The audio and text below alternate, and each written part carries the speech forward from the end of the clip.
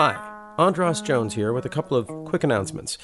In August, we'll be wrapping up Season 2 of Radio 8 Ball, and I'll be coming out with my first record in quite a while. It's called All You Get, and I hope you'll check it out.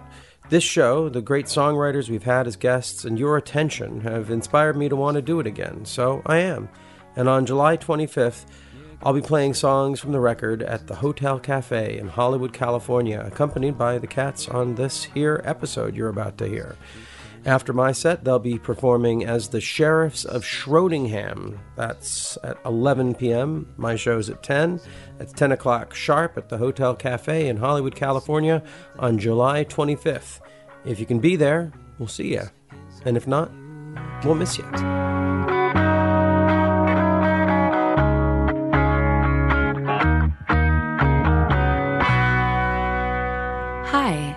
I'm Alex Lilly, and you're listening to Radio 8 Ball with Andras Jones. Radio 8 Ball, give us a shake. We're in the studio, tempting fate. Wherever you are, putting questions to the songs which we will randomly select. Here with the help of our friend Synchronicity. And now it's time for Radio 8 Ball. Give us a shake, it's the Radio 8 Ball Show.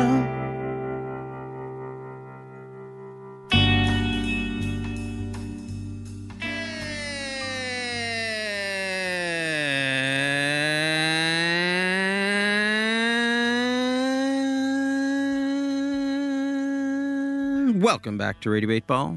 Show where we answer questions by picking songs at random and interpreting those randomly chosen songs as the answers to the questions, like picking musical tarot cards.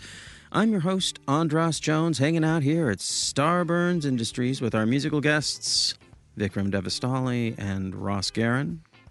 Sup? Hey.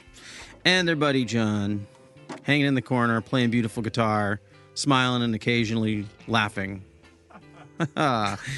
And they are providing the oracle fodder for our musical divinations. And now we are joined by our first in-studio guest on this episode, film composer and lead singer of the band, Diane Alexis Marsh. Hi. Hello. Welcome to Radio 8 Ball. Thanks for having me. So how do you know these cats? I know Vikram through my partner, Sam Jones, because of you guys going to USC. That's right. Undergrad jazz department, right? Yeah. I wasn't like super close with Sam back then. We have become much more close since leaving college. Yeah. I've liked watching that because I remember going to somebody's house in Eagle Rock or Echo Park. Yeah. Richards, maybe? Glassell Park. Glassell Park. We lived together there. Yeah. And you would sort of like float in and out, and Sam and I would leave and be like, what's the deal with Vikram? And I think both of us always wanted to be friends with you. And now we're friends. Beautiful. Beautiful. And have you played music together? Nope. No. Have we? No. I think you've called me in for like one or two cues over the yeah, years. You played some of our stuff. Yeah. Yeah. But not, we've never played together. I think I played like one scratch guitar track on some Diane thing. Did you really? I think so, yeah. God, I don't remember any of that. Yeah. There are a lot of takes. It kind of becomes a blur after a while. I guess. So what are some of the films that you have scored that we might be aware of? Well, we work on a TV show right now called Animal Kingdom, which is on TNT. Oh, yes. Yeah, it's not like Animal Planet. No. We get a lot of like... No, Animal Kingdom, the gangster thing with Ellen Barkin. Yeah, that's right. Yeah. That's right. She's great. That's really nice to hear. Yeah, I rarely meet people who know it that well. So, wow. Thanks for watching. Oh. Anyway, so we write the music for that. And then various sort of independent films. We have a Netflix movie called Next Gen, which is an animated feature that was put out last September. Next Gen. Mm-hmm. Cool. Yeah. Very cool. And you say you have been, Vikram, you've been called in to play on a couple of things on the composing work. Once or twice. Yeah, I think so. Yeah. I mean, it seems like we must have. It's hard to say, but yeah, I remember doing at least one, just a few different takes of something. I don't even know if you used it, but I'm at your disposal. if you're in need. Thanks, we're grateful. Yeah. And I'm definitely the closest trombonist to Sam's studio. Yeah. So- There's not a lot of call for trombone. Yeah. Solo trombone in film music, if you can believe it. Really? Yeah. Well, that's got to change. It should. Yeah, it's not really up to me. It's kind of up to me sometimes sort if I of. write the thing that makes people go like, "Oh my god, it has to." Is be it that only it's too trombone." happy? I think it's too goofy. Maybe. Goofy? Maybe it's maybe it can be too goofy or something. I think it Only it's if up you to think the of it as a composer. sack butt, but not if like as a trombone also sounds kind of funny and dirty. They both it needs Dirty. Well, you got bone and butt in your potential names. Yeah, I remember doing like some sort of demonstration back in college. It was like a big band concert for some elementary school kids, and we went around and played the different instruments. And the director was like, "Oh, this is the trombone," and he pointed at me, and I played a little bit, and then he said, "But if you want something sexy," and I don't know why he was talking this way to elementary school kids, but then you got to have the saxophone, and I was like, "Hey, what the hell, man? Like, how are you gonna just dog me out in front of all of these kids?" So, be part of the solution, Alexis. Get more trombone in there. I think trombone's very sexy, but I hope that's okay for me to say. I'm gonna think about You it. feel like your boundaries have been stepped over? Yeah, I can't help it. I don't need to do anything about it. I just think it's sexy. Over here All right. in the corner by myself. I think not hurting anybody. I can live with that. Okay. So now you mentioned you said your partner is Sam Jones, and I was looking him up, and there's a lot of Sam Joneses. Oh, sure, yeah. Is this Sam Jones the director? What? No. No, I wish. I wish my partner was a director. No, he is. It's not Sam Jones, the bass player. It's not Sam Jones, the mayor of some town in Alabama. There are many like Sam Jones that we've sort of had to detangle Sam Jones from. That's why I'm so grateful that my parents named me Andras. And my Right. last name's Jones, and Andy Jones would be a mess. Right. tough. Yeah. No, he's Sam Jones the Fourth. Sam on Jones the Fourth. IMDb. Okay, Yeah. cool. And then tell me about the band Diane, which I hope we can get a track from. We can throw on at the end of this podcast. Sure. People Yeah. can hear what it sounds like. Of course. Diane was sort of born out of. So Sam and I have been working. We graduated from USC in 2010, and right away we just started working with filmmakers that were our age. And anytime we had a little bit of a break between movies, I would write a song, or actually how it happened was the first feature that we did was temped with songs that the production couldn't afford. It was just too expensive to license all of them. So we asked I can't remember if we asked or they asked us to do something. We did something Sort of in the style in of. the style of kind of the same vibe. We just really liked doing that kind of work after working with directors where you have to write music in a certain kind of way, writing songs was kind of our chance to make the decisions of putting a trombone in somewhere, and we could make that call. So over the years, we assembled 13 tracks or whatever and produced them in between film projects, and finally were able to release it a couple of years ago. And then that we were just going to release it as our film composing sort of duo, but we sent it to a friend who knew a little bit about band management and got some advice from him, and then sort of started doing shows and turned it into a kind of band thing. And then from there, it just sort of solidified as a band. Who's in the band? It's me and Sam, and then my partner Dan Dorff is a drummer. Got lots of partners going on here. Yeah, totally. Well, Sam and I were married a couple of years ago. We divorced, I think, maybe 4 years ago. 4 years ago. So he's or your so. ex-partner, but current partner in business. Yeah, he's my ex-husband, and I think we got married because we really liked working together and thought that it could translate to an actual domestic partnership, and it never really did. And but when we realized that, we sort of also understood that we didn't have to, just because we were getting divorced or didn't want to have a family together, all the sort of future things, we just sort of realized that we could continue working together. So we just, while we were getting divorced, we're still working on films and stuff like that. It was just sort of, we like each other's music work enough to keep it going. So when we divorced, I moved out to Cincinnati, Ohio, and I went to school at the University of Louisville and went to school with the drummer there that I had always sort of kept in touch with as a close friend. And then we ended up getting pregnant, and Got it. so it's a family. Yeah. So cool, beautiful. I love hearing stories of people navigating emotional complexity with maturity and love for each other and finding ways to not have everything blow up. So it's beautiful. Sure, yeah. I mean, in that way, I don't know how complex it was because it wasn't that difficult. Right. Well, So it might not have been that. It might not have been that complex, which is maybe why it was easier to break up, and maybe why we broke up in the first place. Right. I don't know. Right. Yeah. Well, when I was married, I would refer to my wife as my partner, but I refer to her as my ex-wife now. Mm-hmm. I wouldn't refer to her as my. Well, we aren't partners anyway. So it's the partner thing is like, it's really good, but it can also be a little bit confusing. So I'm glad I asked because I'm sure listeners were like, how many partners are there in this organization?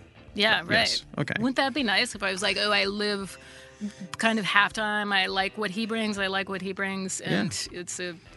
Bring on the matriarchy. Yeah. Okay. I mean, yeah. Yeah.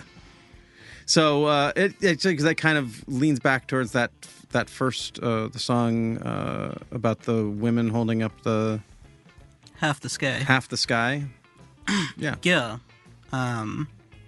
It's when you something about the word partner, I have this association with like a law firm, like senior partners, junior partners. Yeah. I worked really hard and finally I made partner. Yeah. It was a different kind of thing, but Yeah, what's the other word for it? I don't want to get married again.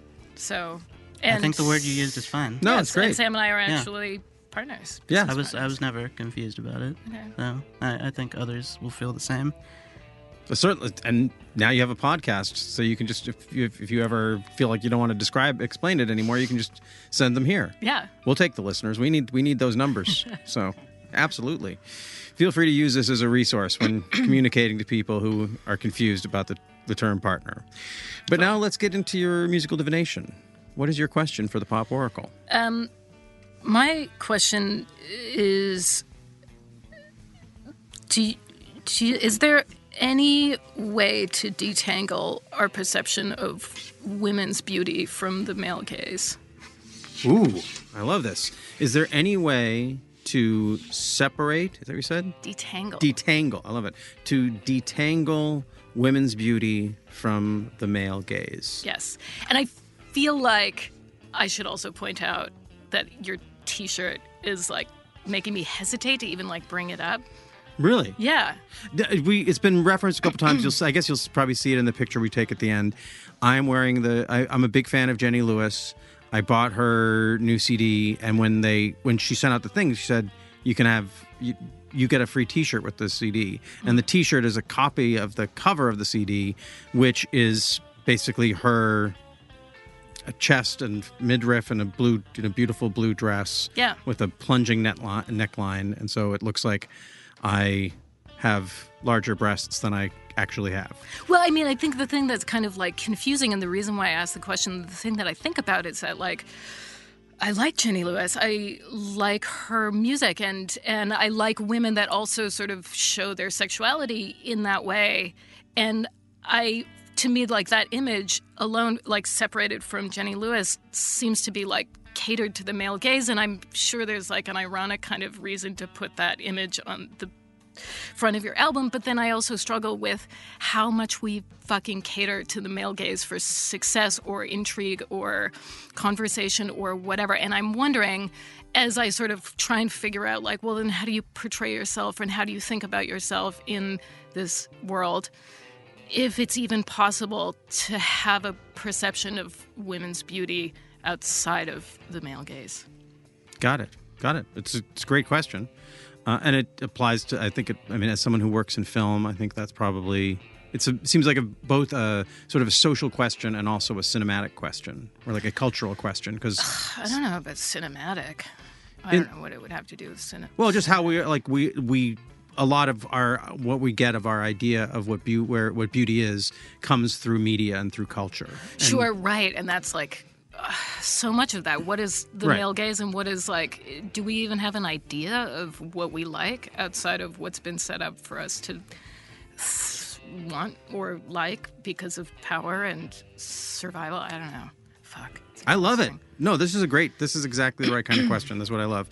Now, I had to tune this really quick, so we'll cut this out after because I need to play your...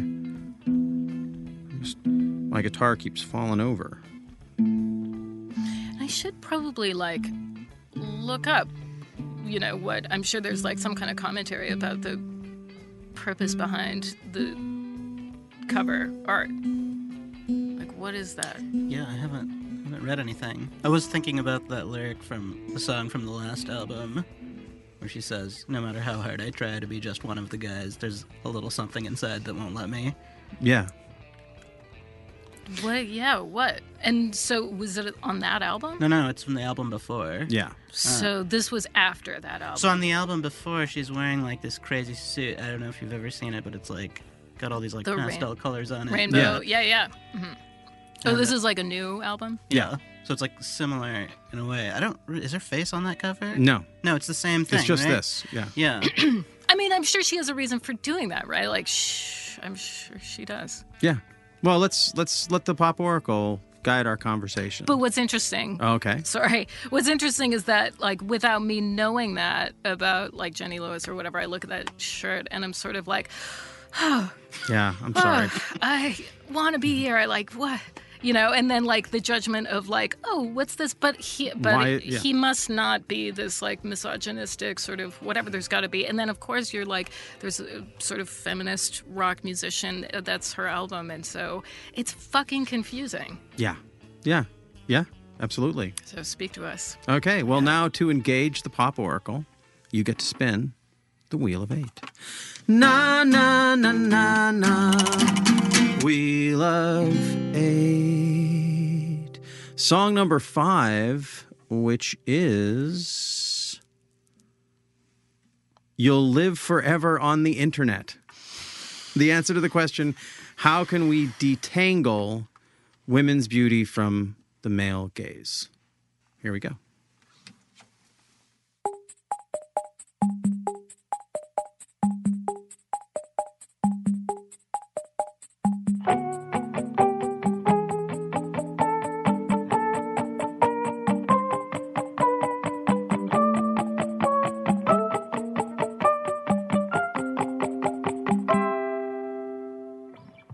If you're scared of dying, then I've got good news. A fresh prescription for your age-old blues. Even if I'm lying, what you got to lose? I'll make an offer you cannot refuse. If you're suffering and huff and puffering, and your life is like a clip always buffering, immortality is a banality in the virtual reality. With all the secrets you gave up for free, and all the epic fails you have to see, and all the things you'd pay your neighbors to forget. You live forever on the internet.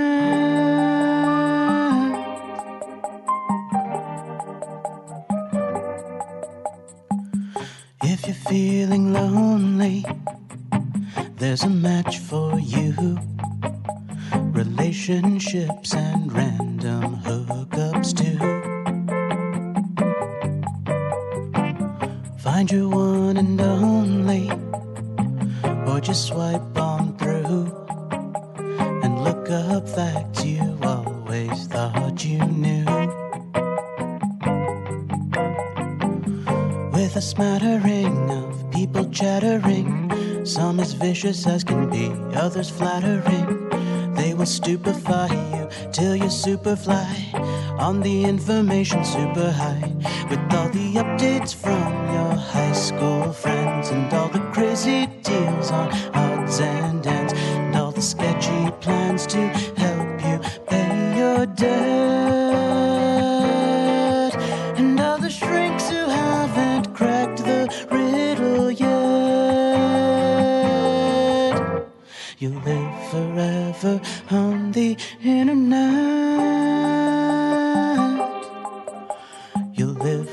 forever on the internet.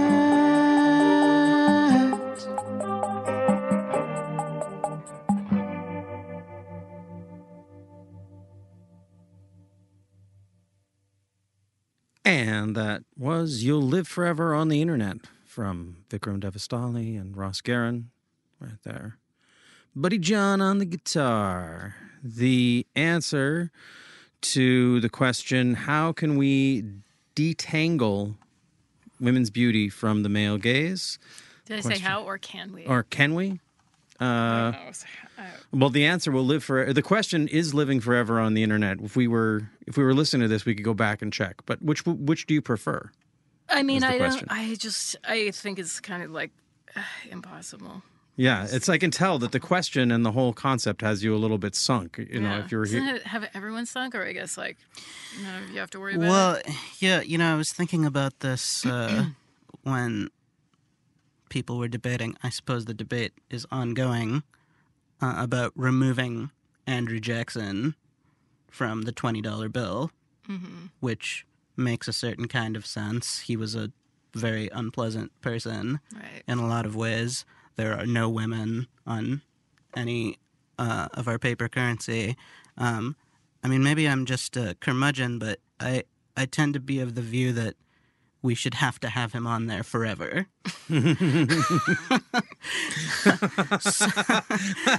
Such that many, many generations from now, people will ask, who was this guy and why is he on the money? And we will have to explain that, you know, however... That America is a terribly racist country with a terribly however racist enlightened history. we think we are now, that is where we come from. I would, yeah. I mean, in a certain sense, yes. Except for we have a limited amount of things to put people That's true. on. Right. So who do we want to talk about in the future? Someone who did something great and was an example of virtue, or to look back. And I mean, ultimately, you know, that makes him more immortal. And shouldn't he just fucking die? I'd be fine with that, too. Yeah. My fallback position is he can just fucking die. Cool. All right. I like that argument. I win. Okay. Well, but I think that I think in a way that's easier. Like we can agree. I think we basically all have a similar, maybe, I don't know. John, do you have a problem? Are you a big Andrew Jackson fan? I am not. He's in the negative. So that Way to read the room. so By the way. we don't really. But I'm so. This is the kind of question that I am very, very interested in, because I do think that we are in an exciting liminal space between something that didn't work for more than half the population, because it didn't work because, as you say, women hold up half of the sky, so that we need the sky. It hurts everyone. Like, basically, patriarchy and misogyny hurts everyone. But specifically, it's focused on half the population, and that seems to be, at least in our conversations, and even having this kind of conversation right now, shifting, but we're not there yet. And that sort of you weren't here, but my initial question was different, but a similar thing. Like, we're getting close to another level of intelligence and being able to get on the other side of these questions to the answers. But we're in this space where we're all sort of figuring out how to talk about it, how to think about it, what to be aspiring to, what to be rejecting, what didn't work and what really is toxic and done, and what parts of that are still maybe worthwhile in some situations. And we're just figuring all of this out. Yeah. So there's, and I guess selfishly, I'm just sort of thinking, well, this is great. I love that this conversation in this moment right now with all of us here is going to live forever on the internet. And at some point, 10 years, 20 years, whatever from now, assuming we survive climate catastrophe and the rising global fascism. Right. My other question was, do we need retirement accounts? Right. That's a good question, but I actually am so glad you asked this one, because it just has some real meat to it. Also because if I just wore this shirt out and I didn't get this response from you, I wouldn't know that this shirt, I guess I wasn't quite sure how this would affect people. I didn't know when I put it on today that it would affect someone the way that you are mentioning. And so it makes me a little bit, I'm glad that I got this reflection now and I get to have it in a safe space as opposed to being out and potentially affecting 20 or 30 people before someone pulls me aside and says, dude, what are you thinking? Well, but then you could be like, well, look up Jenny Lewis and you'll be okay because she's great. And if she made this choice, it's for some reason. Yeah, but at the same time, intentions I don't necessarily, like, just because my intentions aren't bad or my intentions are good doesn't mean that my impact can't be negative. And maybe maybe we're actually not at a point where I can go out and wear this Jenny Lewis shirt and be like, okay, well, come on, just get over it. She's great. Well, you don't know who she, like. Well, I don't mean that, like, get over it. She's great. I just mean the idea of, like, oh, we just have no idea these Right. images, which I guess is sort of like back to that confusing question of, like, okay, so then what is okay and what's supporting women's sexuality and women's image and what's objectifying it and ultimately sort of putting us in a place where we're confused on how we sort of make our way in this life without doing some kind of like holding back of women trying to move forward, being taken seriously when we're so often being made to feel like we are here because we're attractive or sexy or can contribute something in some way that benefits the male gaze or satisfies the male gaze. Mm-hmm. Yeah. Yeah, I mean, one of the things I'm sending up in the song is the idea that has a lot of currency right now, that all of our problems are fixable. Like, for every problem you can think of, there's some guy in jeans and a T-shirt who's giving a TED Talk about how, like, in 30 years, like, we've got some really smart people working on this, and we're just going to wrap it up. It's going to be great. And I think that when you're talking about a problem as huge and intractable as the one that you brought up, you have to, like, strike a balance between always working on it and also, like, having the humility to recognize that, like we may not have the tools. Like, when I'm confronting an issue like that, anytime I'm really sure I know what the answer is, I always have to, like, pull myself back and be like, yeah, I don't really know anything for sure. So, yeah, I think we're stuck. Fuck. Sorry. Well, is it, I mean, so look, I have a couple of questions for you.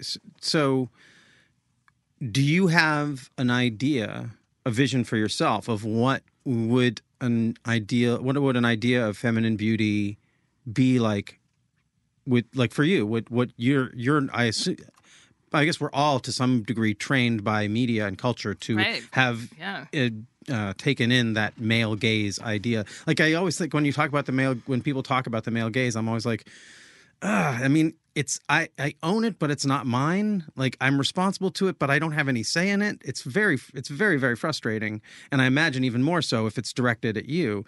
But do you have an idea of what would be a counterbalancing idea? I don't know. I mean, it feels like I go into a maze where you're constantly turning corners and going, oh, this is the way forward. This is where I feel like this is my image of myself or something, and then run up against a wall of logic of sort of like, but do I like that, or is that is that influenced by having seen that sort of be embraced by someone of the, like, someone with powers, a man with power, right? So I don't know. I mean, I think about it a lot of like, oh, is this like how we present ourselves or how I present myself? Is this neutral? But maybe it's not because of like this thing. And I don't even know what an example is, which is why it's so confusing and difficult. So yeah, I have no idea. And then the other thing I'm curious about is just about the idea of attractiveness in general. Like, what is, like, definitely there is something about being a beautiful, in culturally, I don't know, agreed upon terms of what is a beautiful man. You know, tall, strong, you know, whatever these things are that we think of as, like, so from this idea of like, okay, we get beyond the male gaze idea of what makes a woman attractive, but then we still have to deal with the fact that people who are seen as culturally attractive, whether they male or female, are going to have opportunities and also be targeted for people, in some way that is different than people who are not seen as culturally beautiful.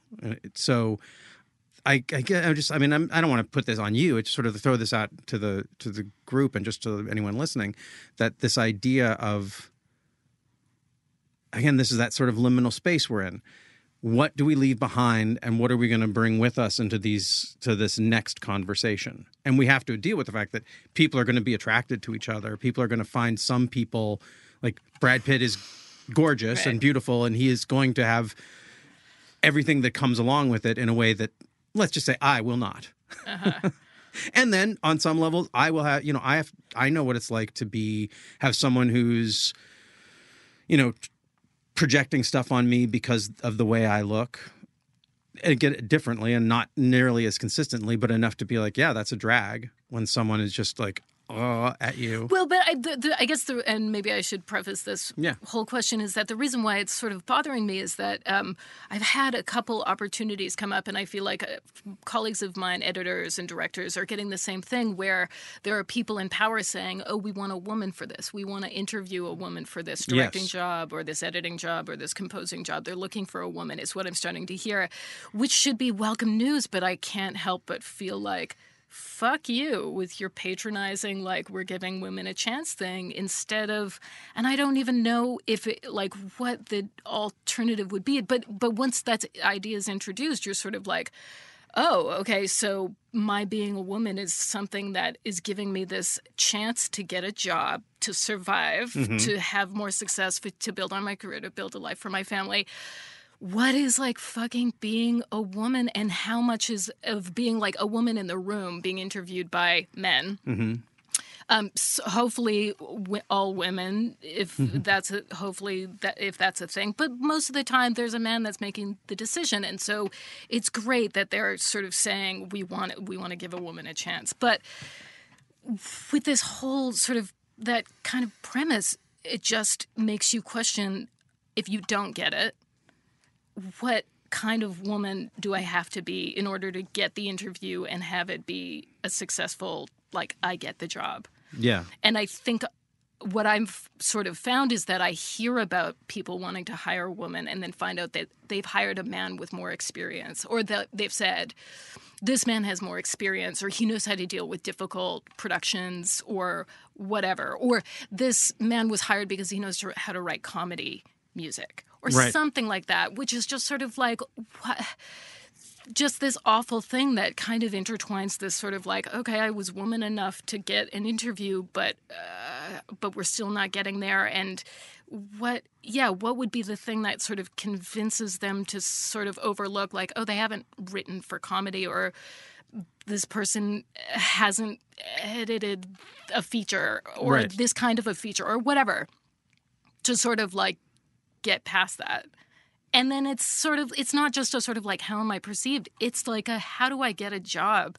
And it's great that we have this question, but with this question becomes, when you don't get it, entangled in like, oh God, my identity wrapped up in like my ability to do my job, my ability to survive. And all of that is kind of wrapped up in this like very confusing kind of issue. Right. Which also then you can easily bleed into all these other conversations, these existential kind of things of like, where are we going or whatever. And so, fuck, I don't know. It's a can of worms, but it's just sort of seems like something to like, talk about, but I don't know that there's an answer other than something very sort of cynical and very depressing, which I'm trying to sort of not. Well, go there. What is the... Well, that, that there isn't any way to detangle it, that there's no way to see ourselves outside of any kind of male power structure, and that we're fighting and there's never going to be a female president because of just all this bullshit about like who's powerful enough to beat Trump, or who's like electable to the masses or whatever. And so But there's other female presidents. There's other Yeah. female leaders of countries. Oh, yeah. But so maybe it's just like living in America that becomes like just so fucking depressing about the ultimate power of you as an individual woman. How much power do I actually have? None. Well, That's the very depressing yes. dark. Well, I would. I just know so many powerful women who are in. The company that I work for is run by a woman. I live in Olympia, Washington, where a lot of our community organizations are Sure, run by. I mean, like, so of course. Yeah, so I feel like there is. I totally get the cynicism and the feeling because you have to deal with this. Like you're in the trenches. You have to deal with this. This is like, to me, it's academic, and it's more like I'm cheering it on. Like, yes, let's get there. Go, go, go. Right, like hashtag.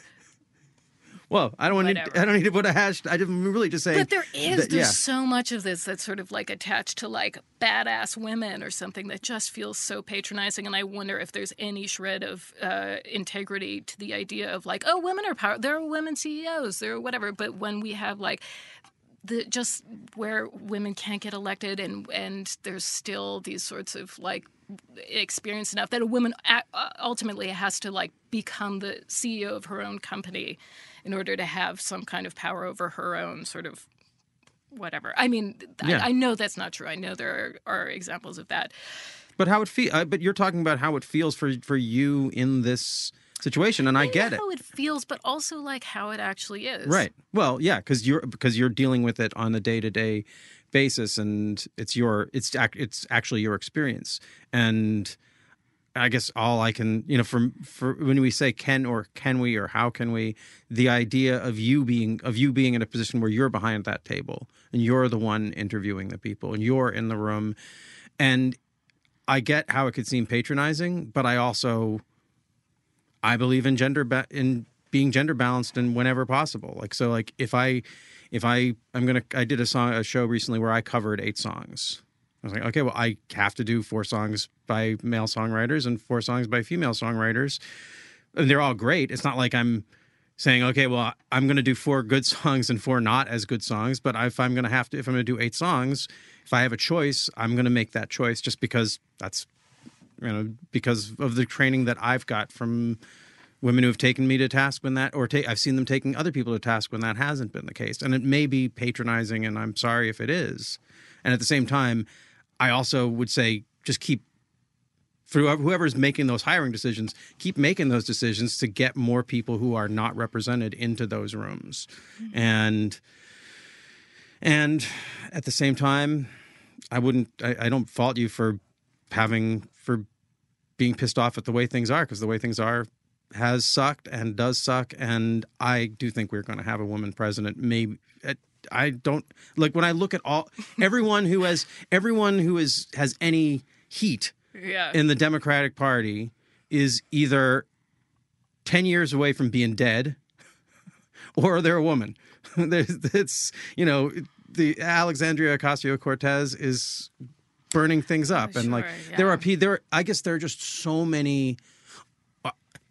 Well, let's go back to this idea, because we've gotten into a lot of stuff, but we're talking about the male gaze and beauty. AOC is a superstar, in part because of inner and outer beauty, because she is, just like, because what we are, again, compelling public figures are going to be attractive because of what they do and what they say and who they are. And I think of maybe she would be an example to me of someone whose beauty transcends the male gaze. What?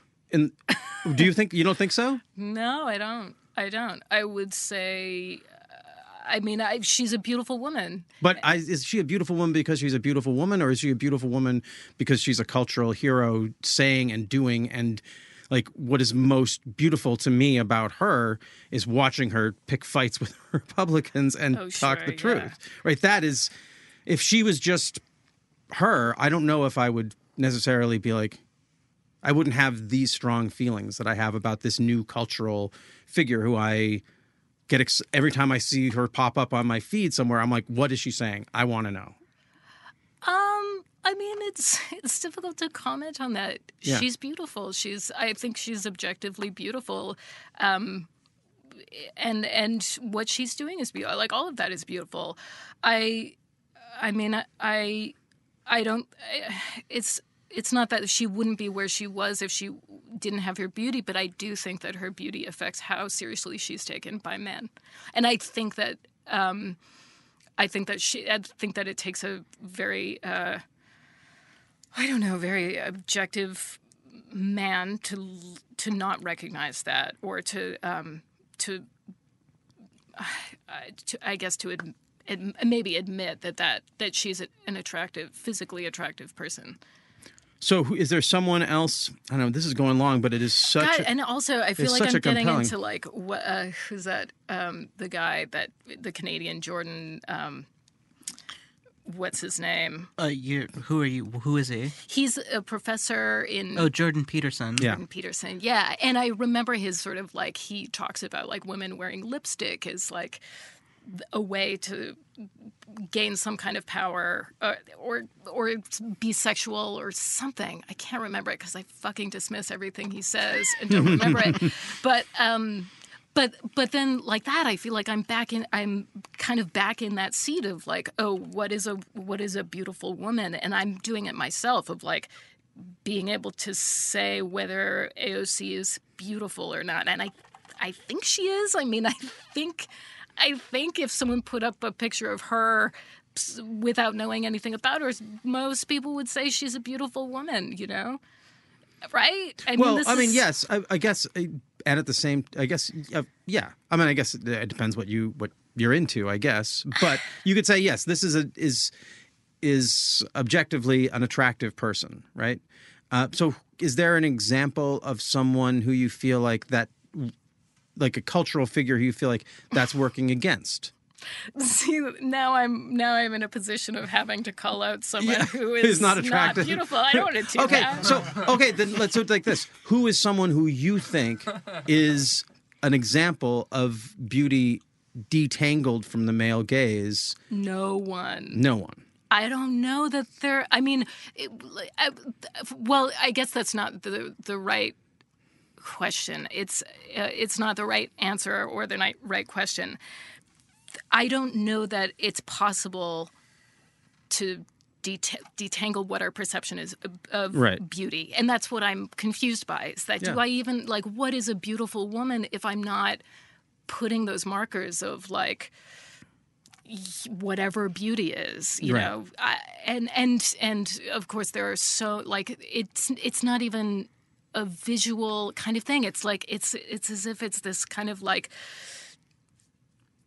just like thing inside of us of this judgment that we make about whether something is attractive or beautiful. And what I guess I can't understand is, like, am I seeing that as beautiful because I'm judging it as to whether it would be accepted by a man, or do I find that attractive to me?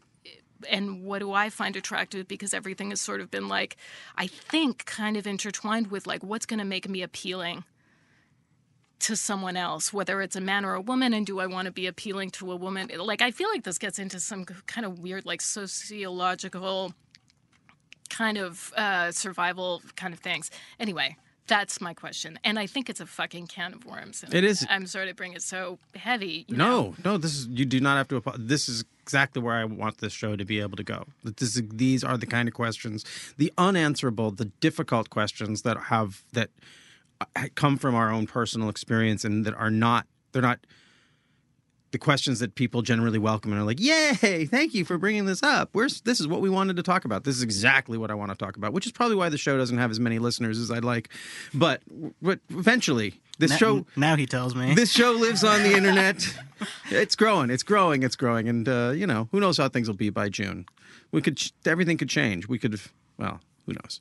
But my point is that I love this question. I don't love that we have to deal with it, but I love that we are dealing with it, and that we're having this conversation, and it will live forever on the internet, and we can look back on this in 5 years. I feel like I hijacked your show. No.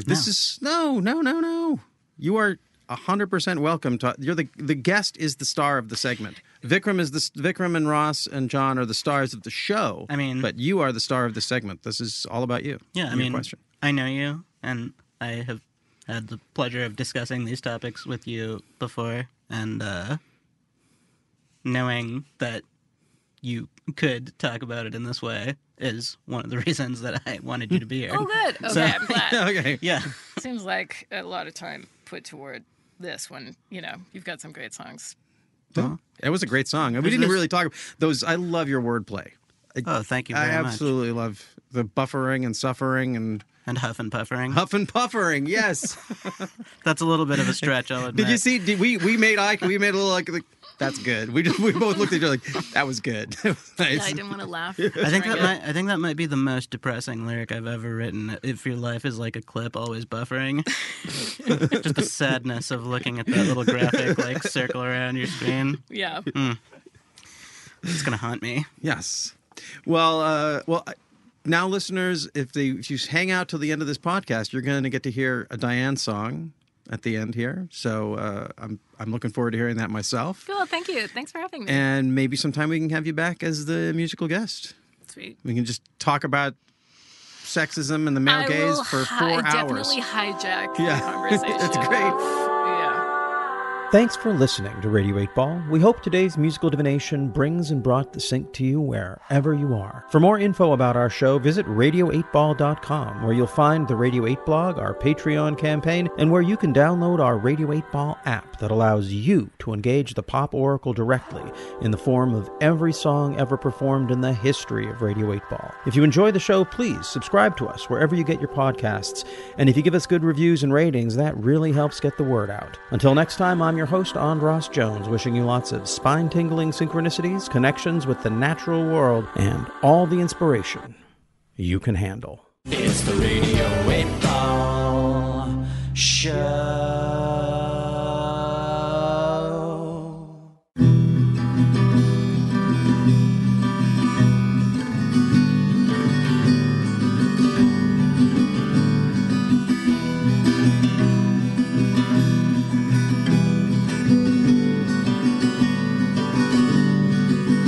When you leave, it doesn't hurt me.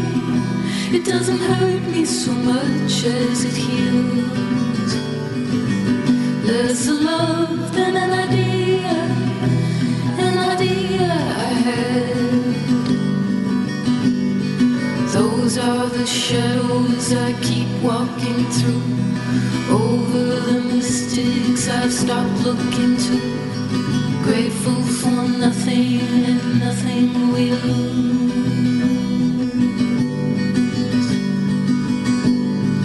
How can I say what is missing? What is missing when language is gone? Less love than a delay in the end. Listening for voices when only you heard, trusting their certain